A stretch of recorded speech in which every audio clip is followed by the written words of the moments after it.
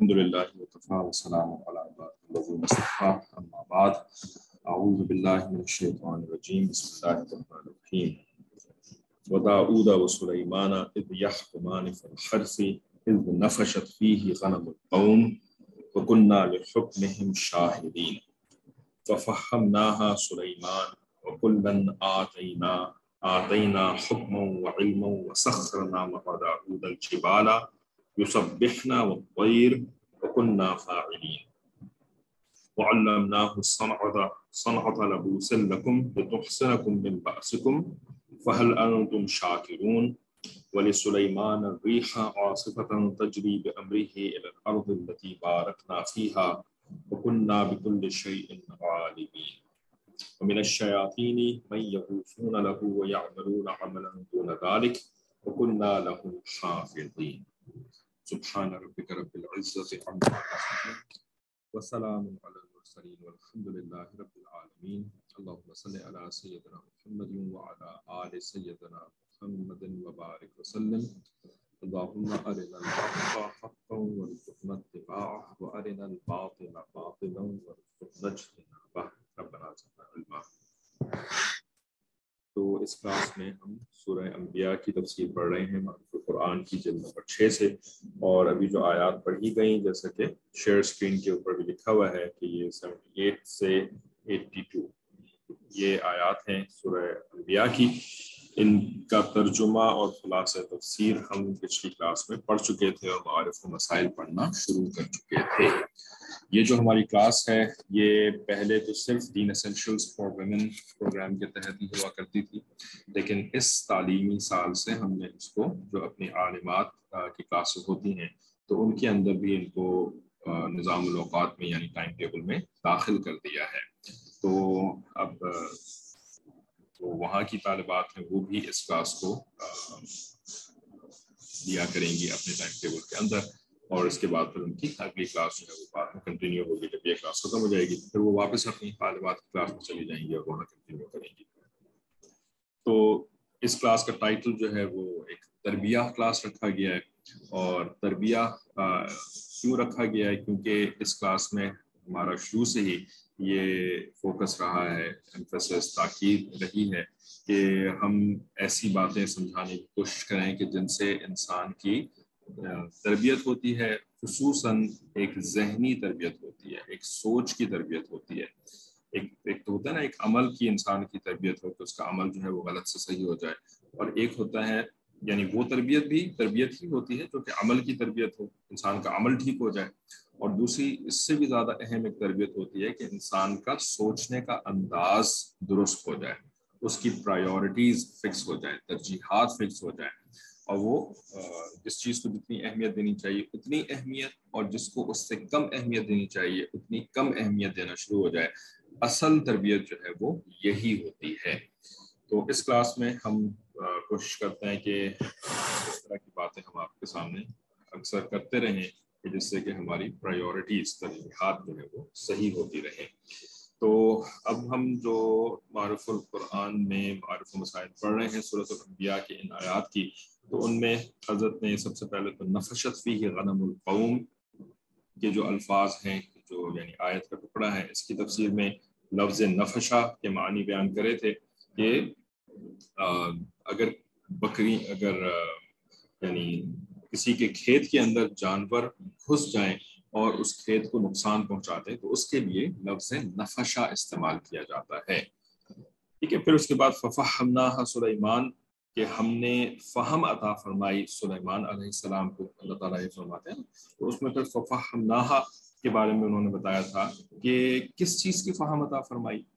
ہا کی ضمیر جو اس ورڈ میں ہے تو وہ کس چیز کی طرف پوائنٹ کر رہی ہے جس کی فہم عطا فرمائی؟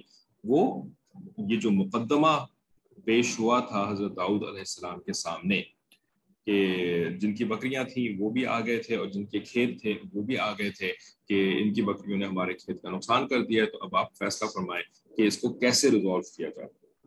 تو اس مقدمے کی فہم جو ہے اللہ تعالیٰ فرماتے ہیں کہ ہم نے سلیمان علیہ السلام کو عطا فرمائی. ٹھیک ہے. تو فرمایا تھا انہوں نے یہاں پر کہ اس کے معنی یہ ہے کہ جو فیصلہ اللہ کے نزدیک پسندیدہ تھا اللہ تعالیٰ نے وہ حضرت سلیمان علیہ السلام کو سمجھا دیا. اس مقدمے اور فیصلے کی صورت اوپر خلاصہ تفسیر میں ہم پڑھ چکے ہیں، آ چکے ہیں، جس سے معلوم ہوتا ہے کہ حضرت داؤد علیہ السلام کا فیصلہ بھی از روئے قرآن شرعی غلط نہیں تھا. ٹھیک ہے، انہوں نے کیا فیصلہ کیا تھا کہ بھئی جن کی بکریوں نے کھیت کا نقصان کر دیا نا، تو وہ بکریاں اٹھا کر کے کھیت والوں کو دے دو. ٹھیک ہے، کیونکہ قیمت دونوں کی برابر تھی، اس نقصان کی اور بکریوں کی قیمت برابر تھی. انہوں نے فیصلہ دیا کہ بکریاں ان کو دے دو. مگر جو فیصلہ اللہ تعالیٰ نے سلیمان علیہ السلام کو سمجھایا اس میں فریقین کی رعایت اور مصلحت تھی، اس لیے اللہ تعالیٰ کے نزدیک وہ پسندیدہ قرار دیا گیا تھا. ٹھیک ہے، پچھلی کلاس میں اس کے اوپر پھر کافی ساری ڈسکشن ہوئی تھی. ہم نے آپ سے سوال کیا تھا کہ جہاں تک مجھے یاد پڑتا ہے کیا سوال تھا کہ تفہیم یعنی لوگوں کے درمیان مصلحت ہو جائے اور یعنی کیا کہتے ہیں معافی تلافی کر کے جو معاملہ طے پا جاتا ہے تو یہ اللہ تعالیٰ کو پسند ہے. ٹھیک ہے، زیادہ پسند ہے، عدل سے زیادہ جو ہے وہ احسان پسند ہے اللہ تعالیٰ کو. لیکن اس کے اندر ایک بات بہت ضروری ہے یاد رکھنا کہ غلطی کو معاف کر دینا یہ اللہ کو پسند ہے. لیکن کیا چیز اللہ کو پسند نہیں ہے کہ غلطی کو آپ کیا کریں تو وہ اللہ کو پسند نہیں ہے. یہ آپ سے ہم ایز اے کوئز پوچھتے ہیں کہ کیا بتایا تھا کہ اللہ تعالیٰ کو کیا چیز پسند نہیں ہے. غلطی کے ساتھ کیا کرنا اللہ کو پسند نہیں ہے. غلطی کو معاف کرنا اللہ کو پسند ہے، لیکن کیا کرنا اللہ کو پسند نہیں ہے. ہاں بالکل صحیح فرمایا کہ غلطی کو غلط نہ سمجھیں، غلطی کو غلطی نہ سمجھنا، غلطی پر اصرار کرنا. ماشاءاللہ سب کے جواب بالکل صحیح ہیں. غلطی پر اصرار کرنا یعنی جس کو کہتے ہیں نا اڑ جانا، ضد کرنا شروع کر دینا اور اپنی غلطی کو ماننے سے انکار کر دینا، یہ اللہ تعالیٰ کو سخت ناپسند ہے. چاہے وہ اپنی غلطی کے بارے میں کوئی کرے، چاہے وہ اپنے کسی عزیز دوست رشتہ دار اولاد کی غلطی کے بارے میں کوئی ایسا معاملہ کرے کہ چونکہ وہ میرا دوست ہے، وہ میرا رشتہ دار ہے یا وہ میری اولاد ہے تو اس وجہ سے اس کی غلطی ماننے سے ہی انکار کر دے. نہیں، اس نے تو غلطی کری ہی نہیں ہے. ٹھیک ہے، تو یہ جو ہے نا یہ ظلم ہے اور ظلم اللہ تعالیٰ کو شدید ناپسند ہے. ٹھیک ہے، تو معافی کرنا، معاف کر دینا ایک دوسری بات ہے، اور غلطی کو صحیح کہنا شروع کر دینا یہ بالکل ایک دوسرا مسئلہ ہے. ٹھیک ہے نا، اللہ تعالیٰ کو تو غلطی کو غلطی کہنا یعنی اتنا زیادہ اللہ تعالیٰ کے نزدیک ضروری ہے، اتنا زیادہ اہم ہے کہ ایون اپنے نیک بندوں کے معاملے میں بھی اللہ تعالیٰ جو ہے نا وہ غلطی کو صحیح کہنے کی اجازت نہیں دیتے کہ اگر کسی نیک بندے سے بھی غلطی ہو گئی نا تو اس کو بھی تم یہ صحیح نہیں کہنا شروع کر سکتے. ٹھیک ہے نا. ہاں یہ اور بات ہے کہ تمہیں وہ جو بظاہر غلطی نظر آ رہی ہے تو اگر بندہ نیک ہے، اچھی پریسٹیج والا بندہ ہے، نیکوں کے درمیان اس کا شمار ہوتا ہے، علماء میں سے علماء میں اس کا شمار ہوتا ہے اور مشائخ میں اس کا شمار ہوتا ہے، تو اگر اس سے کوئی غلطی تمہیں نظر آئے تو پہلے تم توقف کرو، پہلے تم رک جاؤ، سوچ لو، غور کر لو کہ کیا واقعی وہ غلطی جیسی تمہیں نظر آ رہی ہے کیا واقعی ایسا ہے. کہیں ایسا تو نہیں ہے کہ تمہیں دیکھنے میں دھوکا ہو گیا ہو، تمہاری سمجھ میں دھوکا ہو گیا ہو. تو اگر کوئی نیک بندہ ہے جس سے غلطی تمہیں نظر آ رہی ہے تو اس کو تم جلد بازی میں فوراً اس چکر میں نا کہ غلطی کو غلطی کہنا تو ثواب کا کام ہے اور اللہ تعالیٰ کو غلطی کو صحیح کہنا ناپسند ہے تو میں ان کو بھی نہیں چھوڑوں گی، میں ان کی بھی غلطی جو ہے نا وہ فوراً جو ہے وہ بیان کروں گی اور ان کی اصلاح کرنے کی کوشش کروں گی فوراً سے، اور لوگوں کو بھی بتا دوں گی کہ انہوں نے کیا غلطی کری ہے. ہرگز نہیں، یہ بالکل نہیں کر سکتے. ٹھیک ہے نا. لیکن یہ کس کے ساتھ ہے؟ یہ وہ لوگ ہیں کہ جن کی اچھی ایک ریپوٹیشن معاشرے میں بنی ہوئی ہے، نیکی تقویٰ کے ساتھ یا علم کے ساتھ ایک اچھے تعلق بنا ہوا ہے، ان کے ساتھ ہی معاملہ کرنا ہے، اپنے ساتھ ہی معاملہ نہیں کرنا. میری تو بڑی اچھی ریپوٹیشن بنی ہوئی ہے، اس وجہ سے میں اپنی غلطی کو تسلیم ہی نہیں کروں گی، یا میری اولاد جو ہے نا وہ اگر میں ان کی غلطی کو تسلیم کر لوں گی تو پھر تو وہ میری ریپوٹیشن خراب ہو جائے گی. یہ نہیں کرنا ہے.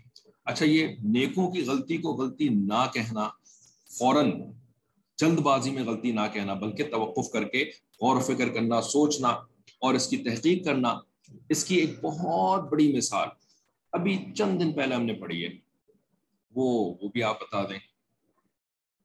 بہت بڑی مثال کہ نیک کی جو بظاہر غلطی نظر آ رہی ہے اس کو فوراً you don't jump on it. بالکل حضرت ابراہیم علیہ السلام، رائٹ، حضرت ابراہیم علیہ السلام کے 3 جھوٹ ہے نا، کذبات ابراہیم علیہ السلام. حدیث مبارکہ کے اندر جھوٹ کا لفظ ذکر کیا نبی علیہ السلام نے، کذبات نبی، کذبات ابراہیم، ہے نا. لیکن اس کے اوپر بھی ہمیں اجازت نہیں کہ ہم جمپ کر کے ابراہیم علیہ السلام کو تنقید کا نشانہ بنانا شروع کر دیں. رائٹ، کیوں؟ اس لیے کہ وہ ابراہیم خلیل اللہ ہیں، نیک ہیں، متقی پرہیزگار اللہ کے نبی ہیں. تو بظاہر بالکل نعوذ باللہ ان کا عمل جو ہے وہ جھوٹ نظر آ رہا ہے، لیکن اس کی اجازت نہیں ہے کہ آپ اس کو جھوٹ بولنا شروع کر دیں. تو بھائی اب آپ کیا کریں؟ علماء سے رجوع کریں کہ میری بات سمجھ میں نہیں آ رہی کہ ابراہیم جب خلیل اللہ ہیں علیہ السلام تو ان سے یہ والا کام کیسے ہو گئے. اب علماء آپ کو سمجھائیں گے کہ دیکھو یہ تو ہوا ہی نہیں تھا، یہ تو جھوٹ تھا ہی نہیں. کتنی ساری تفسیر تھی نا اس کی. تو ان باتوں کو ہمیں یاد رکھنا ہے، یہ خالی پڑھ کر کے گزر جانے والی باتیں نہیں ہیں کہ سن کر کے گزر گئے اور کل کو پھر ہم نے اسی قسم کی حرکتیں شروع کر دیں، ہے نا. اپنی غلطی تو مان نہیں رہے، اور جو معاشرے کے نیک پرہیزگار لوگ ہیں، علماء مشائخ ہیں، ان کی غلطی جو ہے نا اس کے اوپر دوربین فٹ کر کے بیٹھے ہوئے ہیں کہ بھائی کوئی مجھے ان کی غلطی نظر آئے اور میں ان کو دبوچ لوں جا کر کے، ہے نا، ان کا گلا پکڑ لوں، آپ نے ایسا کیسے کر دیا، یہ کیسے ہو گیا. کچھ لوگ ایسے ہیں، ان کا مزاج ایسا ہوتا ہے، اسی وجہ سے آپ کے سامنے اس بات کو بیان کر رہے ہیں کہ نہیں، یہ تربیت یہ بالکل خلاف تربیت ہے. تو بہت اہم تربیت یہاں پر آپ کی اس تربیہ کلاس کے اندر آپ کو ایک تربیتی پوائنٹ مل گیا کہ آپ نے ایسا نہیں کرنا ہے. ٹھیک ہے. اچھا، کسی کو کوئی اشکال ہو، سوال ہو تو وہ ضرور سے پوچھ لیں. ان کی نیت صاف تھی. نہیں جی، نیت صاف کا مسئلہ ہی کوئی نہیں تھا، ان کا عمل بھی صاف تھا. نیت تو صاف تھی ہی، ان کا عمل بھی صاف تھا. ٹھیک ہے نا. توریات کی تو وہ تھی، اور دوسرا جو تھا وہ اسناد، جس کو تو آگے چلتے ہیں کہ امام بغوی نے حضرت ابن عباس رضی اللہ عنہ اور قتادہ اور زہری سے اس واقعے کی روایت اس طرح کی. جو تربیتی پوائنٹ جیسے ایک مل گیا نا آپ کو اس وقت، ٹھیک ہے. اب کوشش کریں کہ اس کو اپنے پاس نوٹ کر لیں، اپنے الفاظ میں اس کو ایک چھوٹا سا پوائنٹ بنا کر کے لکھ لیں کہ بھئی یہ ہم نے آج سیکھا ہے کہ اپنی غلطی کو جسٹیفائی نہیں کرنا، اس پہ اصرار نہیں کرنا، یہ اللہ تعالیٰ کو ناپسند ہو جائے گا. اور جو ایسی شخصیات ہیں معاشرے کی، نیک علماء مشائخ والی شخصیات، تو ان کی غلطی کے اوپر ہم نے جو ہے نا وہ چھلانگ مار کر کے ان کو پکڑ نہیں لینا ہے، ٹھیک ہے، بلکہ اس کے اوپر توقف کرنا ہے اور اس کی کوئی تعویل تلاش کرنے کی کوشش کرنی ہے. تعویل اس کو کہتے ہیں، تعویل تلاش کرنا، ایکسپلینیشن. ٹھیک ہے. اس پوائنٹ کو اپنے پاس آپ نوٹ کر لیں، تبھی اس تربیت کلاس کا فائدہ ہے، ورنہ تو بس کہانی کی طرح سنتے چلے جائیں گے. کوئی ایگزام تو آپ کو ہو نہیں رہا اس کے اندر. ٹھیک ہے. بچوں کے معاملے میں بھی غلطی پر فوراً ریاکٹ نہیں کرنا چاہیے، حکمت اور سمجھ کے ساتھ، شفقت کے ساتھ اصلاح کریں. ہاں، یہ بھی بہت اچھا ماشاء اللہ آپ پوائنٹ لکھا، ڈائریکٹ میسج میں انہوں نے لکھا، تو باقی لوگ نہیں پڑھ سکتے، کہ جس طرح سے بڑوں کی غلطی کے بارے میں تو یہ ہے نا کہ اس کی تعویل تلاش کرنے کی کوشش کریں، اسی طریقے سے اپنے بچوں کی غلطی میں بھی یہی بات یاد رکھیں کہ غلطی کو غلطی مان لینا کا مطلب یہ بھی نہیں ہے کہ آپ فوراً سے جو ہے نا وہ ججمنٹ کر لیں، فوراً سے فیصلہ کر لیں اور فوراً سے ریاکٹ کرنا شروع کر دیں. ٹھیک ہے نا. بلکہ ایون اگر اپنے بچوں کی بھی غلطی نظر آ رہی ہے نا، تو اس کو بھی تحمل کے ساتھ پہلے فل پکچر سمجھنے کی کوشش کریں کہ اس نے جو یہ غلطی کری ہے، جو کہ مجھے ابھی غلطی نظر آ رہی ہے نا، بظاہر مجھے غلطی نظر آ رہی ہے، تو اس کا بیک گراؤنڈ کیا ہے. مثال کے طور پر آپ کے بچے کی کسی دوسرے بچے کے ساتھ جو ہے نا وہ بحث ہو رہی تھی، اور آپ کا بچہ جو ہے وہ اس بچے کو کوئی ایسی بات کہہ رہا تھا جو کہ صحیح نہیں ہے. ٹھیک ہے نا. اب ٹھیک ہے، اس وقت تو آپ نے ان میں بیچ بچاؤ کروا دیا، الگ کر دیا کہ نہیں بیٹا اس طرح سے بحث نہیں کرتے، اس طرح بات نہیں کرتے. لیکن اب اس کے بعد آپ اپنے بچے کو فوراً جو ہے نا وہ بلیم کرنا اور فوراً لان تان کرنا، فوراً اس کی اصلاح کرنے کی کوشش کر دینا، یہ شروع نہ کریں، بلکہ اس اپنے بچے سے جو ہے وہ پہلے معاملے کی تفصیل پوچھیں کہ بیٹا یہ where did it start، یہ کہاں سے شروع ہوا تھا، ٹھیک ہے نا, پوری تفصیل معلوم کریں. تو یہ بھی ممکن ہے کہ ہو سکتا ہے کہ آپ کے بچے کی غلطی آخر میں تھی لیکن ابتدا جو ہے وہ کہیں اور سے ہوئی تھی, کسی اور بچے نے ابتدا کری تھی اس غلطی کی. ٹھیک ہے نا, ہو سکتا ہے آپ کا بچہ جو ہے اس نے خالی ری ایکشن کے طور پر یہ غلطی کری. ٹھیک ہے نا, کہ اس نے بھی بحث کری, اس نے بھی کوئی بری بات کہہ دی دوسرے بچے کو. ٹھیک ہے, تو فل پکچر کو پہلے سمجھنے کی کوشش کریں, اور جب آپ کو پورا پکچر سمجھ میں آ جائے, پوری پکچر, تو اس کے بعد پھر اپنے بچے کی اچھی طریقے سے اصلاح کریں. مار پیٹ ڈانٹ ڈپٹ اس کے ذریعے سے نہیں, بلکہ اچھے انداز میں اس کی اصلاح کریں. اگر دوسرے بچے کی غلطی پروو ہو گئی ہے, ٹھیک ہے نا, اگر دوسرے بچے کی غلطی بھی پروو ہو گئی کہ ہاں ابتدا اس نے کری تھی, اس نے پہلے غلط بات کہی تھی, تو اپنے بچے کو یہ نہ کہیں کہ وہ تو بہت برا بچہ ہے, اس نے تو, وہ تو ہے ہی اس قسم کا, اس کا تو خاندان ہی خراب ہے, اس کی تو اماں کو بھی میں جانتا ہوں, وہ اماں بھی اس کی خراب ہے, اس کا ابا بھی خراب ہے. یہ سب نہ کہیں, بلکہ اس طریقے سے اپنے بچوں کو سمجھائیں کہ بے شک بیٹا ہاں یا بیٹی, وہ جو آپ کی دوست تھی یا آپ کا جو دوست تھا, اس نے یہ بات غلط کری. ٹھیک ہے نا, اس نے جو یہ بات کہی اس کو ایسی بات نہیں کہنی چاہیے تھی, یہ غلط بات ہے. ٹھیک ہے نا, لیکن اس کی غلط بات کا مطلب یہ نہیں ہے کہ اب آپ بھی جو ہے وہ غلط بات کا جواب غلط طریقے سے دیں. یہ تو اس کا مطلب نہیں ہے نا, کیونکہ اس نے جو غلطی کری ہے وہ اپنی غلطی کے لیے ریسپانسبل ہے, اور آپ اگر اس کا جواب غلط طریقے سے دیں گی یا دیں گے تو آپ اپنی غلط بات کے ریسپانسبل ہوں گے, اور جو غلط کام کرتا ہے تو اس کو پھر پنشمنٹ ملتی ہے. ٹھیک ہے نا, کسی نہ کسی طریقے سے اللہ تعالیٰ پھر اس کو پنشمنٹ دیتے ہیں کیونکہ اس نے غلط کام کیا. رائٹ, من یعمل سوءا یجزا بہ, یہ جو آیت قرآنی ہے, اس آیت قرآنی کو بچوں کے سامنے اپنے الفاظ میں سمجھانے کی کوشش کریں کہ دیکھو ہمارے پروردگار نے یہ ایک اصول بنایا ہے کہ جو بھی برا کام کرے گا وہ اس کی جزا یعنی سزا پائے گا. من یعمل سوءا یجزا بہ. ٹھیک ہے, تو اب آپ کے دوست نے جو یہ غلط کام کیا ہے تو بھائی اس کو اس کی غلطی کی سزا مل جائے گی, لیکن آپ اگر اس کو غلط کام سے رسپونڈ کریں گے تو آپ کو اپنی غلطی کی سزا ملے گی. ٹھیک ہے نا, تو غلطی کا مطلب یہ نہیں ہے کہ آپ بھی غلطی کرنا شروع کر دیں, پہلی بات. دوسری بات, اس کو یہ بھی سمجھائیں کہ دیکھیں وہ جو تھا وہ بھی تو آپ کا دوست ہی تھا نا, جس کے ساتھ آپ روزانہ کھیلتے ہیں, جس کے ساتھ آپ جو ہے وہ اچھا ٹائم اسپینڈ کرتے ہیں. ٹھیک ہے, تو اگر اس نے غلط کام کیا ہے نا تو آپ کو تو اس کو سمجھانا چاہیے تھا پہلے کہ یہ تو غلط کام ہے, ایسے نہیں کرتے. ٹھیک ہے نا, اگر وہ آپ کی بات مان لیتا تو بہت اچھا ہو جاتا, اور اگر آپ کی وہ بات نہیں مانتا تو پھر آپ اپنے آپ کو الگ کر لیتے, بجائے اس کے کہ آپ جو ہے وہ غلطی کا جواب جو ہے وہ غلطی سے دیں, غلط طریقے سے دیں. نہیں, آپ کو اپنے آپ کو الگ کر لینا چاہیے تھا, اور آپ کو اپنے دوست کے لیے اللہ سے دعا کرنی چاہیے تھی کہ اے اللہ میرے دوست کو اس غلط بات سے آپ بچا لیجئے. کیوں؟ اس لیے کہ آپ کے دل میں اپنے دوست کی خیر خواہی ہونی چاہیے. آپ کو یہ بات یاد رکھنی چاہیے کہ اس نے اگر غلطی کری ہے تو اس کو سزا ملے گی, اور آپ نہیں چاہتے کہ آپ کے دوست کو سزا ملے, اللہ تعالیٰ اس سے ناراض ہو, تو آپ کو تو اس کے بارے میں دعا کرنی چاہیے تھی. ٹھیک ہے نا, اور پھر اس کے بعد اگر مسئلہ زیادہ خراب ہے, اس نے زیادہ بری بات کری ہے, تو اب آپ کو اپنے دوست کی اصلاح کے لیے صحیح طریقے سے کوئی کام کرنا چاہیے. مثلاً آپ کو بڑوں سے جا کے بات کرنی چاہیے, بتانا چاہیے بڑوں کو. یعنی آپ میرے پاس آتے, آپ مجھے بتاتے کہ اس نے جو ہے وہ یہ کام غلط کیا, ایسے کیا, ایسی بات کہہ دی, تو آپ مجھے بتاتے. لیکن یہ بتانا جو ہے وہ شکایت کی نیت سے نہیں ہوتا, بلکہ اس کی اصلاح کی نیت سے ہوتا, اس کی خیر خواہی کی نیت سے ہوتا. ٹھیک ہے نا, تو پھر میں جو ہوں یا تو ڈائریکٹلی اس بچے کو, آپ کے دوست کو سمجھا دیتی, یا میں اس کی امی سے بات کر لیتی, اس کی امی کو جو ہے وہ بات سمجھاتی کہ دیکھیں آپ کا بیٹا جو ہے نا وہ یہ ایسی بات کر رہا ہے, اور آپ کو چاہیے کہ اس کو سمجھا لیں, کیونکہ اگر وہ اپنی اس غلط بات سے باز نہیں آیا تو یہ اس کی عادت بن سکتی ہے, اور جس کی وجہ سے اس کو نقصان ہو سکتا ہے دنیا میں بھی اور آخرت میں بھی. ٹھیک ہے, تو یہ طریقہ ہوتا ہے.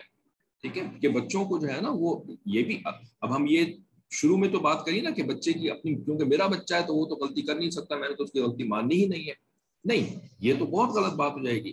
لیکن ایون غلطی مان بھی لی نا اپنے بچے کی، ہاں بھائی واقعی میرے بچے نے غلط کیا، تو اس کو بھی پھر ٹیکل کرنے کا ایک ڈفرینٹ انداز ہونا چاہیے، تربیتی انداز، جس کے اندر کہ خیر خواہی کا جو جذبہ ہے نا وہ اپنے بچے کے لیے بھی، اور ایون اگر اس کی لڑائی کسی دوسرے بچے کے ساتھ ہو رہی تھی تو اس کے لیے بھی خیر خواہی غالب ہونی چاہیے، ٹھیک ہے نا۔ ایسے جب ماں باپ اپنے بچوں کی تربیت کرتے ہیں نا، تب ان بچوں کا ذہن بنتا ہے اور ان کا دل بنتا ہے، تب وہ اچھے انسان اور اچھے مسلمان بنتے ہیں، ٹھیک ہے نا۔ تو یہ چیزیں ہم نہیں کر رہے ہوتے۔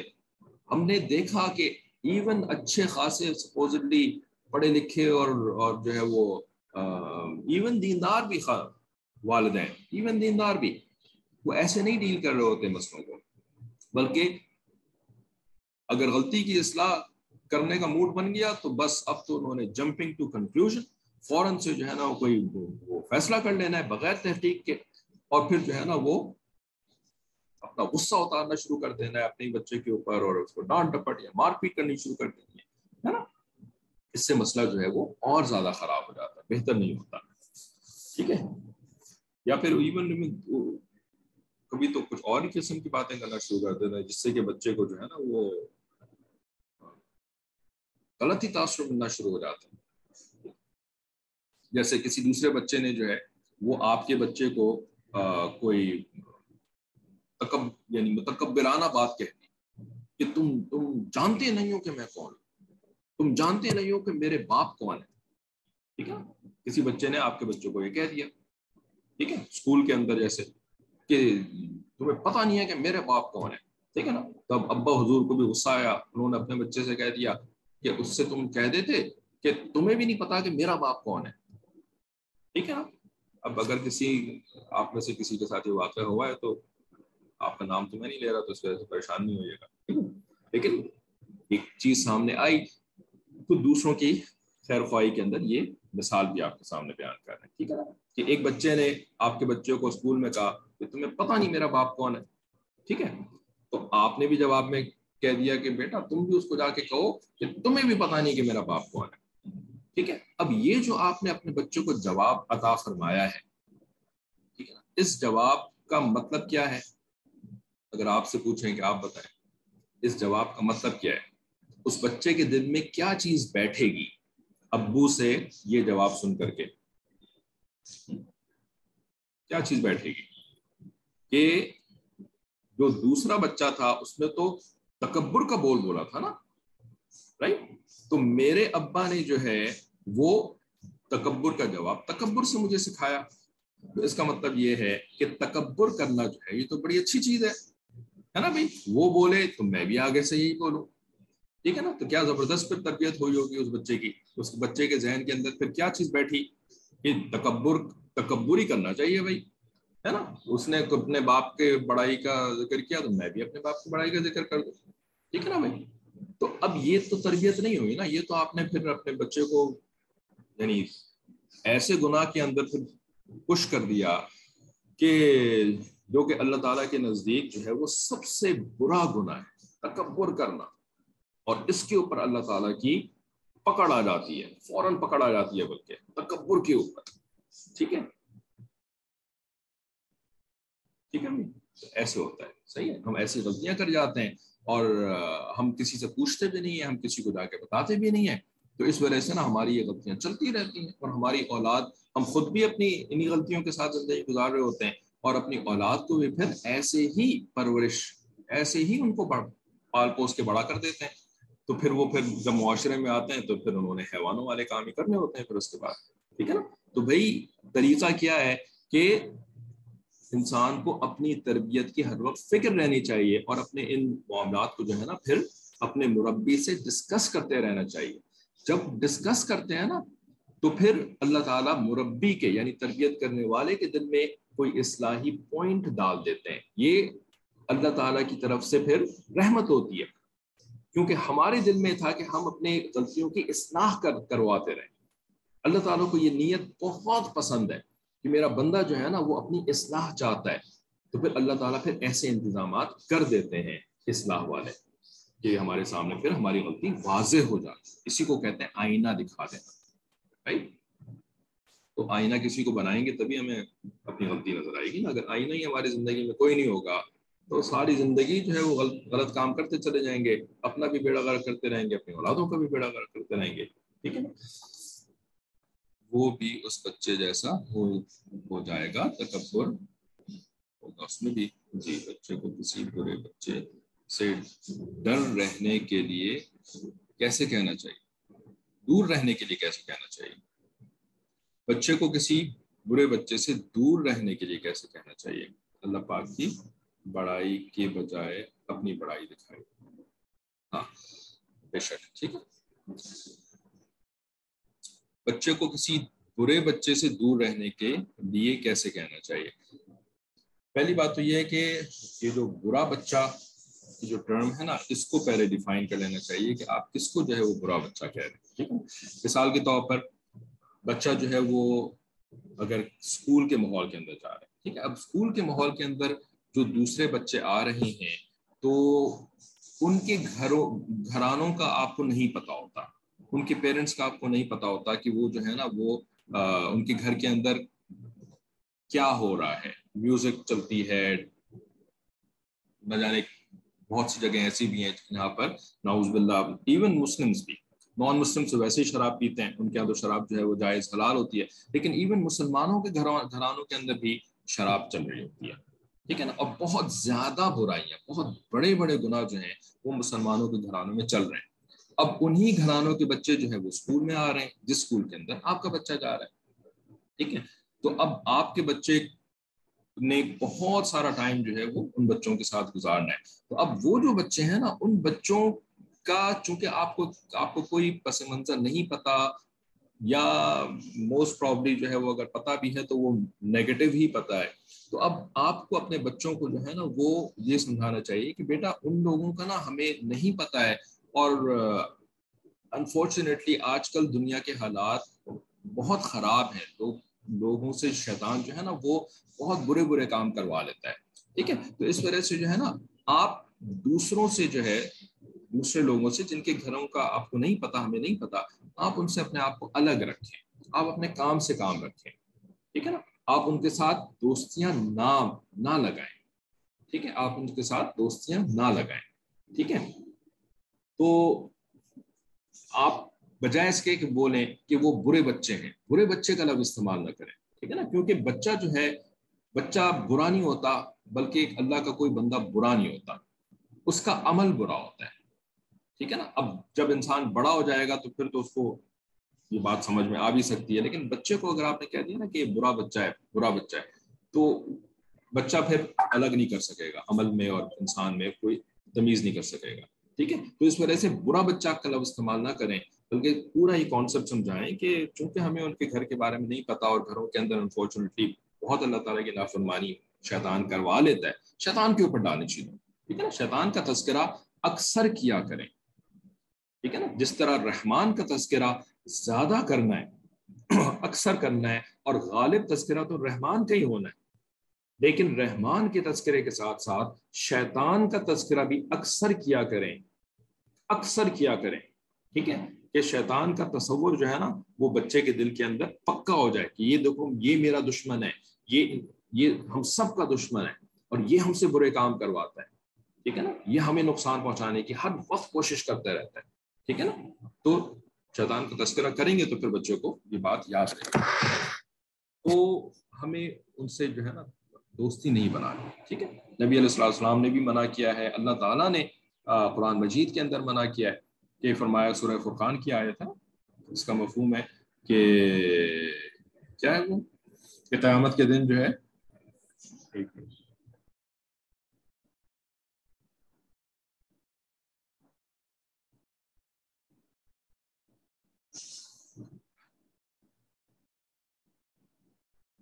یا ویلتا لیتنی لم اتخذ فلانا خلیلا. میں حافظ نہیں ہوں, کسی کو بھی لکھ کر کے یہ آیت بھیجی تھی, وہ آپ کے سامنے پڑھ دی. ٹھیک ہے. تو قرآن مجید کے اندر اللہ تعالیٰ نے فرمایا ہے کہ جو لوگ گناہوں ہو جاتے ہیں نا, تو اگر ان کو کوئی دوست بنائے گا تو قیامت کے دن پھر اس کو افسوس کرنا پڑے گا اور وہ کہے گا کہ کاش کہ میں نے ایسے شخص کو جو ہے وہ اپنا دوست نہ بنایا ہوتا. ٹھیک ہے, لقد اضلنی عن الذکر بعد اذ جاءنی, اس نے تو مجھے نیک راستے سے گمراہ کر دیا اس کے بعد کہ میرے پاس نیکی کی ہدایت آ چکی تھی, لیکن اس نے مجھے اس راستے کے اوپر چلنے نہیں دیا. ٹھیک ہے نا, وَكَانَ الشَّيْطَانُ لِلْإِنسَانِ خَذُولًا, اور دیکھیں اللہ تعالیٰ نے پھر شیطان کا تذکرہ کیا. اللہ تعالیٰ بار بار شیطان کا تذکرہ کرتا ہے اپنے قرآن کے اندر. ٹھیک ہے نا, ابھی تو برے دوست کی بات ہو رہی تھی, اور پھر برے دوست کی بات کے ساتھ فوراً اللہ تعالیٰ فرماتے ہیں وَكَانَ الشَّيْطَانُ لِلْإِنسَانِ خَذُولًا, اور شیطان تو انسان کے لیے جو ہے نا وہ دھوکے بازی ہے, دھوکے دیتا رہتا ہے. ٹھیک ہے, تو بچے کی جو تربیت ہے نا, اس کے لیے ابھی انشاءاللہ اگلے 1-2 ہفتے میں ہم نے اس کے اوپر بہت زیادہ اور بات بھی کرنی ہے کہ ماؤں کو گھر کے اندر کیا کرنا ہے, کتنے سارے کام ہے کرنے کے. ٹھیک ہے نا, تو ذرا اس طریقے سے اپنا علم بڑھائیں ان چیزوں کے بارے میں, اور بچوں کی اس طریقے سے ذہن سازی کریں, پھر دیکھیں آپ کے پاس فضولیات کا وقت ہی باقی نہیں ہے. ٹھیک ہے نا, بہت کام ہے کرنے کو, بلکہ بہت کچھ سیکھنے کو ابھی ہے. ابھی تو ہم نے سیکھنے کی ابتدائی کوئی نہیں کری ہے کہ کیا ہمیں کیا پتہ ہونا چاہیے, کیا کرنا چاہیے, کیا نہیں کرنا چاہیے. تو سیکھنے کی ابتدا نہیں ہوئی ہے, یا ہو گئی ہے تو تھوڑی بہت ہوئی ہے, اور عمل تو پھر بہت کچھ ہے ابھی کرنے کے لیے.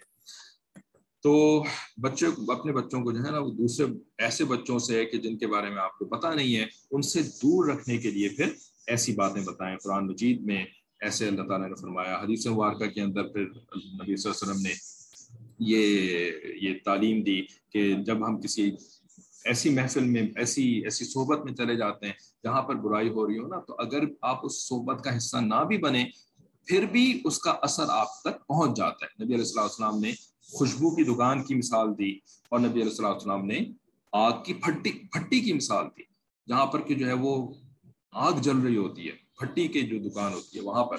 تو اگر آپ کو کچھ آگ نہ بھی لگے پھر بھی دھواں تو پہنچے گا نا آپ کو.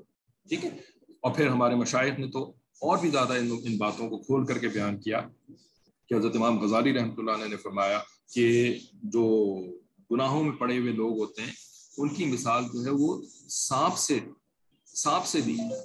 ٹھیک ہے, کہ وہ انسان کو ڈس لیتا ہے تو اس کی موت واقع ہو جاتی ہے. اور امام غزالی نے تو یہ تک کہا کہ برا دوست جو ہوتا ہے, ٹھیک ہے, یعنی وہی جو گناہوں میں پڑا ہوا جو کوئی بچہ ہوتا ہے, تو وہ تو شیطان سے بھی زیادہ برا ہوتا ہے, اس لیے کہ وہ تو ہاتھ پکڑ کر کے آپ کو گناہ کرواتا ہے. اب مثال کے طور پر ہمیں بچوں کی والدائیں بتاتی ہیں, والدین بتاتے ہیں, ٹھیک ہے, کہ ان کے بچے نے بتایا کہ جی ایک دن چھوٹا بچہ جو ہے وہ ویڈیو گیمز کے بارے میں باتیں کرنا شروع ہو گیا. پب جی, رائٹ, کتنا مشہور ویڈیو گیم ہے کہ جس کے خلاف باقاعدہ فتوے موجود ہیں کہ اس گیم کو کھیلنے سے جو ہے وہ بچے کا ایمان ختم ہو سکتا ہے.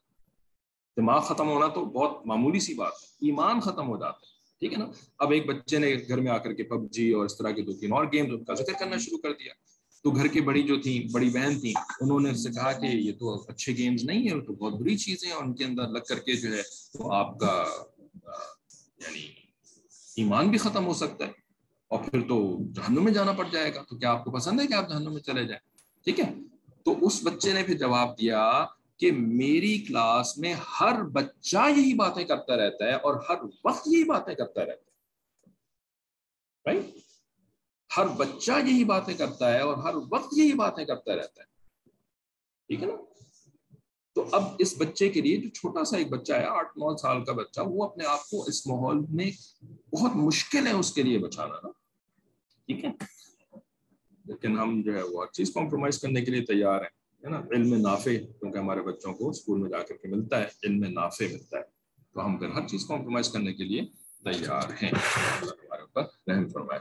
بہرحال تو یس, بچوں کو تھوڑا بہت تو سمجھانے, لیکن اتنا زیادہ آپ بچوں کے اوپر بوجھ نہ ڈالیں تو بہتر ہے. اینی وے, لاسٹ ویک آپ نے کچھ ڈیفیکلٹ ورڈز یوز کیے تھے, توریہ, استدلال, اور ریویژن ان ورڈز کے ایگزیکٹ معنی کے لیے کوئی سائٹ موجود ہے, کیونکہ گوگل پر ان کے آنسرز نہیں ملتے, اور اینی ڈکشنری.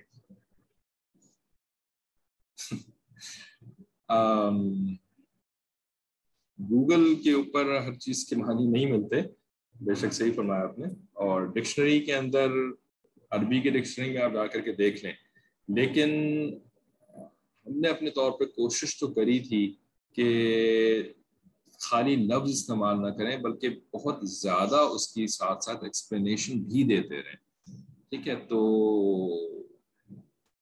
ساجد کا تو یہی مشورہ ہوگا کہ جن کلاسز میں آپ کو یہ الفاظ ملے تھے نا تو ان کلاسز کی ریکارڈنگ سنیں. ٹھیک ہے, کیونکہ توریہ کا لفظ خالی ایسے استعمال نہیں کر دیا ہوتا بلکہ پوری تعریف کے ساتھ اور کافی ایکسپلینیشن کے ساتھ توریہ کا لفظ سمجھایا تھا. اسی طریقے سے استدلال تو خیر دلیل, کسی چیز میں سے دلیل حاصل کرنا. ٹھیک ہے, تو یعنی کیا کہتے ہیں ٹو فائنڈ اے پروف. ٹھیک ہے نا, استدلال. تو اب وہ لیکچرز کو میرے خیال میں اب اچھا یہ آپ بہت ہی یعنی معذرت کے ساتھ کچھ لوگ ہیں کہ جو کہ ماشاء اللہ اللہ ان کو جزائے خیر دے, وہ کلاسز سنتے ہیں. ٹھیک ہے, آپ کی بات نہیں ہو رہی جنہوں نے ابھی سوال کیا تھا, لیکن آپ کے ساتھ اور بھی لوگ ہیں سنتے ہیں, لیکن بعد میں اندازہ ہوتا ہے ان کے کچھ سوالوں سے یا ان کی بات سے کہ جیسے کہ جس کو کہتے ہیں نا سنی انسنی. ٹھیک ہے, تو سنتے ہیں مگر نہیں سنتے, ایسے انہوں نے سنا. ٹھیک ہے نا, تو اب ایسے سننے کا کوئی فائدہ نہیں ہے. بھائی آپ پے اٹینشن تو کر نہیں رہے ہیں, بات کو سمجھنے کی کوشش نہیں کر رہے ہیں, آپ نے بس سن لیا, یا تو آپ ساتھ ساتھ کچھ دوسرے کام بھی کر رہی تھیں تو اب آپ کو کچھ سمجھ میں تو نہیں آئے گا. ٹھیک ہے نا, یا پھر ویسے ہی دماغ میں کچھ اور بات چل رہی تھی تو پھر بھی کچھ سمجھ میں نہیں آئے گا. ٹھیک ہے, تو خالی سن لینا بھی کافی نہیں ہے. پھر ٹھیک ہے, نہ سننے سے تو سننا بہتر ہے, لیکن اب بالکل بے توجہی کے ساتھ سننا تو اب یہ بھی کوئی اچھی بات نہیں, کیونکہ ٹاپک تو پھر آپ کو سمجھ میں نہیں آئے گا نا کیا بات کی جا رہی ہے. ٹھیک ہے, تو سننا بھی ہے اور توجہ سے بھی سننے کی کوشش کرنا ہے. ہاں مجبوری اگر ہے تو پھر وہ آپ کی توجہ ڈائیورٹ ہو جائے تو وہ سننے کی اس کو کوشش کریں. اگر بچے کو دوسرا بچہ گاڑی کے بارے میں کہے کہ ہمارے پاس بڑی گاڑی اور آپ کے پاس چھوٹی گاڑی, بچے کو یہ کہہ دینا کافی ہوگا کہ چھوٹی گاڑی ہماری ضرورت کے مطابق ہے اور یہ اللہ تعالیٰ کی نعمت ہے. نہیں, کافی تو خیر نہیں ہوگا, لیکن ہاں یہ آپ کو اپنے بچوں کو کہنا ہوگا کہ ہاں ہمارے پاس جو چھوٹی گاڑی ہے یہ ہماری ضرورت کے مطابق اور یہ بھی اللہ تعالیٰ کی ہمیں نعمت ہے. ٹھیک ہے نا, تو جس کے پاس بڑی گاڑی ہے تو اللہ تعالیٰ نے اس کی ضرورت کے مطابق اس کو بڑی گاڑی دی ہے. ٹھیک ہے, ہاں یہ بات بھی بتا دیں کہ اس بچے نے جو یہ بات کہی کہ اس کے پاس بڑی گاڑی ہے تو یہ اس نے غلط بات کہی, اس کو ایسی بات نہیں کہنی چاہیے تھی, کیونکہ یہ ایک ایروگنٹ جملہ ہے. ٹھیک ہے نا, یہ متکبرانہ جملہ ہے. ٹھیک ہے, اور اس بچے کے حق میں یہ بات اچھی نہیں ہے کہ اس نے ایسی بات کہی. ٹھیک ہے, تو جیسے پیچھے ابھی بات ہو رہی تھی نا کہ پھر اگر وہ آپ کے بچے کا دوست ہے تو پھر اپنے بچوں کو بتائیں کہ اس نے یہ غلط بات کہی ہے اور اس کو نقصان ہوگا ایسی بات کہنے سے. تو پہلی بات تو آپ اس کے لیے دعا کریں. ٹھیک ہے نا, اور دوسری بات یہ کہ پھر ہم اس کی اصلاح کی کوئی کوشش کرتے ہیں کہ کسی طریقے سے اس کے ذہن سے یہ باتیں ختم ہوں کہ وہ کیوں اپنی بڑی گاڑی کے اوپر اترا رہا ہے, اس قسم کے جملے کیوں کہہ رہا ہے, اس کو یہ بات نہیں کہنی چاہیے نا. ٹھیک ہے, اچھا پیچھے جو سوال ہوا تھا کہ برے بچوں سے کیسے روکیں, اس میں جو آپ کو بتانا شروع کیا تھا نا کہ جی اسکول کے اندر جو ہے وہ جب برے کام کرنے والے بچے ہوتے ہیں, ٹھیک ہے, تو جو برے کام کرنے والے بچے ہوتے ہیں تو ان سے جو ہے نا پھر آپ نے اپنے بچوں کو دور ہی رکھنا ہے. ٹھیک ہے نا, ان بچوں کو یہی سمجھانا ہے کہ ہم نے ان سے دوستی نہیں کرنی ہے. ٹھیک ہے نا, آپ نے ان سے دوستی نہیں کرنی ہے. ٹھیک ہے, کیونکہ ان کے گھروں کا بیک گراؤنڈ ان کے پس منظر ہمیں نہیں پتا ہے. لیکن ایک دوسرا بھی ماحول ہوتا ہے کہ جیسے کہ آپ نے اپنا ایک دیندار ماحول بنایا ہوا. ٹھیک ہے, دیندار لوگ جو کہ آپ کے یعنی ہم خیال لوگ ہیں, ٹھیک ہے نا, اپنے آپ کو دین میں آگے بڑھانا چاہتے ہیں, اور انہوں نے پھر مل جل کر کے ایک ایسی صحبت بنائی ہوئی ہے تاکہ ان کے بچوں کو بھی کھیلنے کودنے کے لیے, ٹائم سپینڈ کرنے کے لیے نیک گھرانوں کے بچے مل سکیں. ٹھیک ہے نا, جیسے کہ ہماری مجلس کا ایک ماحول الحمدللہ ثم الحمدللہ. ٹھیک ہے, تو اب ایسے بچوں کا جو معاملہ ہے نا کہ جن کے گھرانوں کا ہمیں پتہ ہے, اور ہم تو ان کے ساتھ ملنا جلنا ہم نے شروع ہی اس لیے کیا ہے تاکہ ہمیں دوسرے ماحول کے بچوں سے دوستی نہ کرنی پڑے. ٹھیک ہے نا. تو اب اس ماحول کے جو بچے ہیں نا, اس کے لیے یعنی ان بچوں کے بارے میں نا اب ہم اپنے بچوں کو یہ نہیں کہہ سکتے کہ نہیں تم ان کے ساتھ ملنا جلنا چھوڑ دو, تم ان سے جو ہے وہ بات کرنا چھوڑ دو, تم ان سے دوستی نہ بناؤ, ٹھیک ہے نا. نہیں, یہ تو دینداروں کا ماحول ہے. اس ماحول کے اندر تو ہم نے ایک دوسرے کی خیر خواہی کرنی بھی ہے اور ہم کر سکتے بھی ہیں.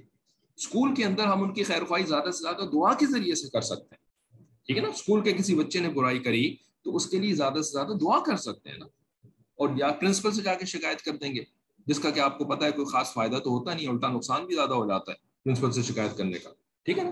لیکن بھائی یہاں پر تو ایسا معاملہ نہیں ہے نا, ہم نے تو انہی بچوں کے ساتھ اٹھنا بیٹھنا ہے, ہم نے انہی کے ساتھ ٹائم اسپینڈ کرنا ہے, ٹھیک ہے.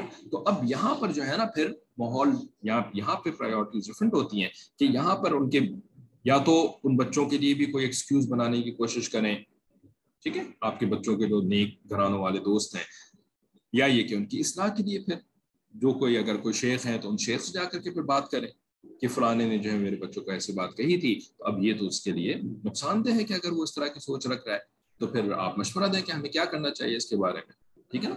تو پھر شیخ صاحب جو ہیں وہ پھر ان بچوں کے والدین سے بات کر لیں گے, ان کو سمجھائیں گے کہ بھائی ہر بچہ ہمارا بچہ ہے نا, ٹھیک ہے, اور ہم نے ہر ایک کے لیے جو ہے وہ خیر نہ صرف یہ کہ سوچنی ہے بلکہ ہم باقاعدہ کوئی خیر کا کام کوئی عمل بھی کر سکتے ہیں تاکہ وہ بچہ جو ہے وہ اس برائی کے راستے کے اوپر چلنے سے بچ جائے, ٹھیک ہے.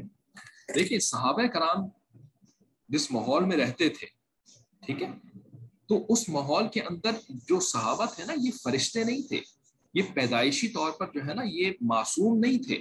بھائی انبیاء معصوم ہوتے ہیں, صحابہ کوئی تھوڑی معصوم تھے, ٹھیک ہے نا.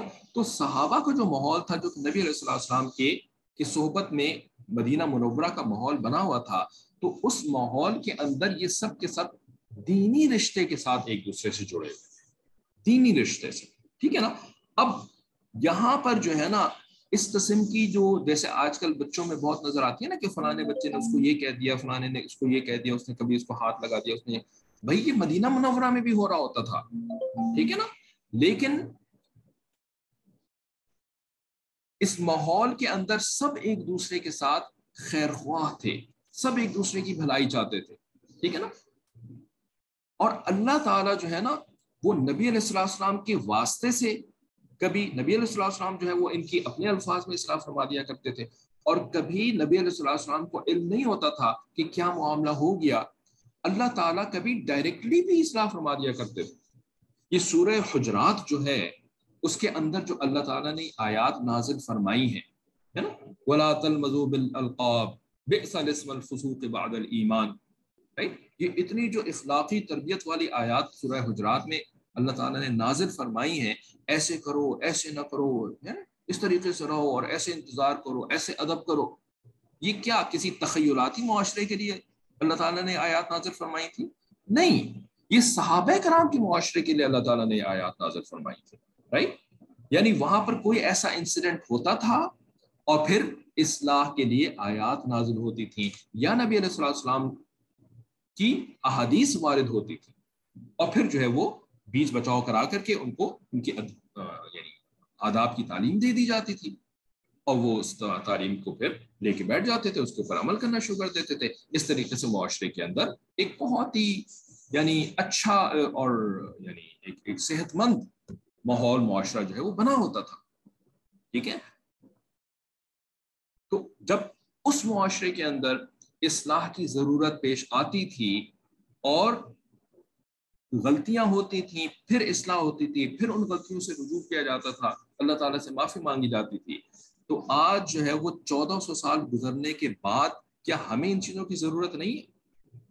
نہیں, تو بھائی ہمیں بھی تو اسی طریقے کے ماحول کے اندر جڑنا ہے, اور پھر اس ماحول کے اندر جو اس ماحول کی پھر جو فیسلٹیز ہیں, جو اس ماحول کی نعمتیں ہیں, ان نعمتوں کو ہم نے استعمال کرنا ہے نا, ٹھیک ہے. ایک دوسرے کے ساتھ خیر خواہی کرنی ہے, ایک دوسرے کی اصلاح کے لیے فکر کرنی ہے, اور اس کے لیے جو اللہ تعالیٰ نے ذرائع عطا فرمائے ہیں جو ہمارے بڑے ہیں, تو ان کو پھر ہم نے اس کے اندر انوالو کرنا ہے, تو ان سے ہم نے مشورہ کرنا ہے, پوچھنا ہے, ٹھیک ہے. تو اچھا بس ٹائم تو ہمارا مکمل ہو گیا, تو ایک دو جو میسیجز آئے ہوئے تھے ان کو پڑھ کے کلاس ختم کرتے ہیں یہ والی. نہیں، اس طرح کی بیوقوفی کی باتیں کرنے سے کوئی خاص مسئلہ حل نہیں ہوتا. انہوں نے لکھا ہے کہ یہ کسی بچے نے بڑی گاڑی کہا میرے پاس بڑی گاڑی ہے، تمہارے پاس چھوٹی گاڑی ہے. تو اب انہوں نے لکھا ہے کہ چھوٹی گاڑی کی اچھائی بیان کریں، پارک بھی جلدی ہو جاتی ہے، فاسٹ بھی زیادہ ہوتی ہے، رش سے نکلنا بھی آسان ہوتا ہے. بے شک ٹھیک ہے، اس طرح کی باتیں بھی آپ اپنے بچے سے کر سکتے ہیں، چھوٹی گاڑی کی اچھائی بیان کرنا ہے کہ تاکہ وہ شاید وہ اپنی چھوٹی گاڑی کے بارے میں ذرا اچھا فیل کرنا شروع کر دے. لیکن یہ زیادہ لمبا چلے گا نہیں، یہ اس قسم کی باتیں جو ہے نا یہ they won't last long. ٹھیک ہے نا، وہ پھر وہ واپس آ کر کے نہیں، بڑی گاڑی کے اندر تو بیٹھنے کی جگہ بڑی ہوتی ہے، آپ لیٹ بھی سکتے ہیں اور یہ بھی ہوتا ہے وہ بھی ہوتا ہے. ٹھیک ہے نا، تو بھائی یعنی چیز کو جو ہے نا ذرا سنجیدگی کے ساتھ ایڈریس کرنے کی ضرورت ہے.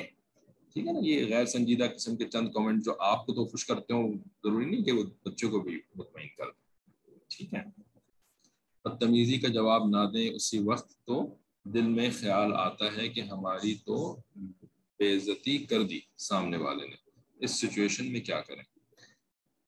بدتمیزی کا جواب نہ دیں یعنی کسی نے آپ کے ساتھ بدتمیزی کری تو آپ جواب میں بدتمیزی اگر نہ کریں ان کے ساتھ تو پھر دل میں خیال آتا ہے کہ اس نے تو تمہاری بے عزتی کر دی. ٹھیک ہے، تو اب ظاہر ہے جب بے عزتی تو کسی کو اچھی نہیں لگتی تو اس کا جواب پھر بدتمیزی سے دینا چاہیے. نہیں دیکھیں، یہ اسی وجہ سے ہوتا ہے کہ جب جو ہے نا انسان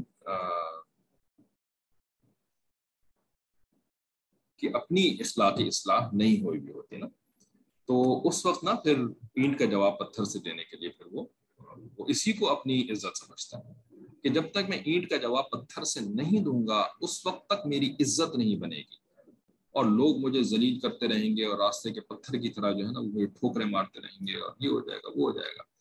لیکن یہ دراصل جو ہے نا وہ اس انسان کی اپنی اخلاقی تنزلی کی نشاندہی کر رہی ہے یہ بات.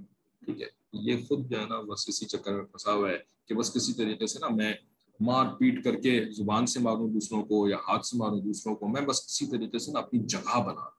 ٹھیک ہے نا، جس کو کہتے ہیں فائٹنگ پرسنالٹی ہے نا، بس کسی طریقے سے فائٹ کر کے نا اپنا ایک مقام بنا لو. ٹھیک ہے نا، یہ ایسے نہیں ہوتا. اب یہ چونکہ کلاس کا ٹائم ختم ہو گیا ہے کہ کلاس میں اگر آپ دوبارہ سے یاد دلا دیں تو اس کے اوپر بات کر لیں گے، لیکن یہ صحیح طریقہ نہیں. ٹھیک ہے نا، یہ تو جنگل کا طریقہ ہے اور ہمارا دین جو ہے نا وہ ہمیں اسی جنگلی ماحول سے اور جنگلی سوچ سے باہر نکالنے کے لیے آیا ہے. اور اگر ہم نے یہی سوچ، وہی بات شروع میں جو کری تھی نا، سوچ کی اصلاح.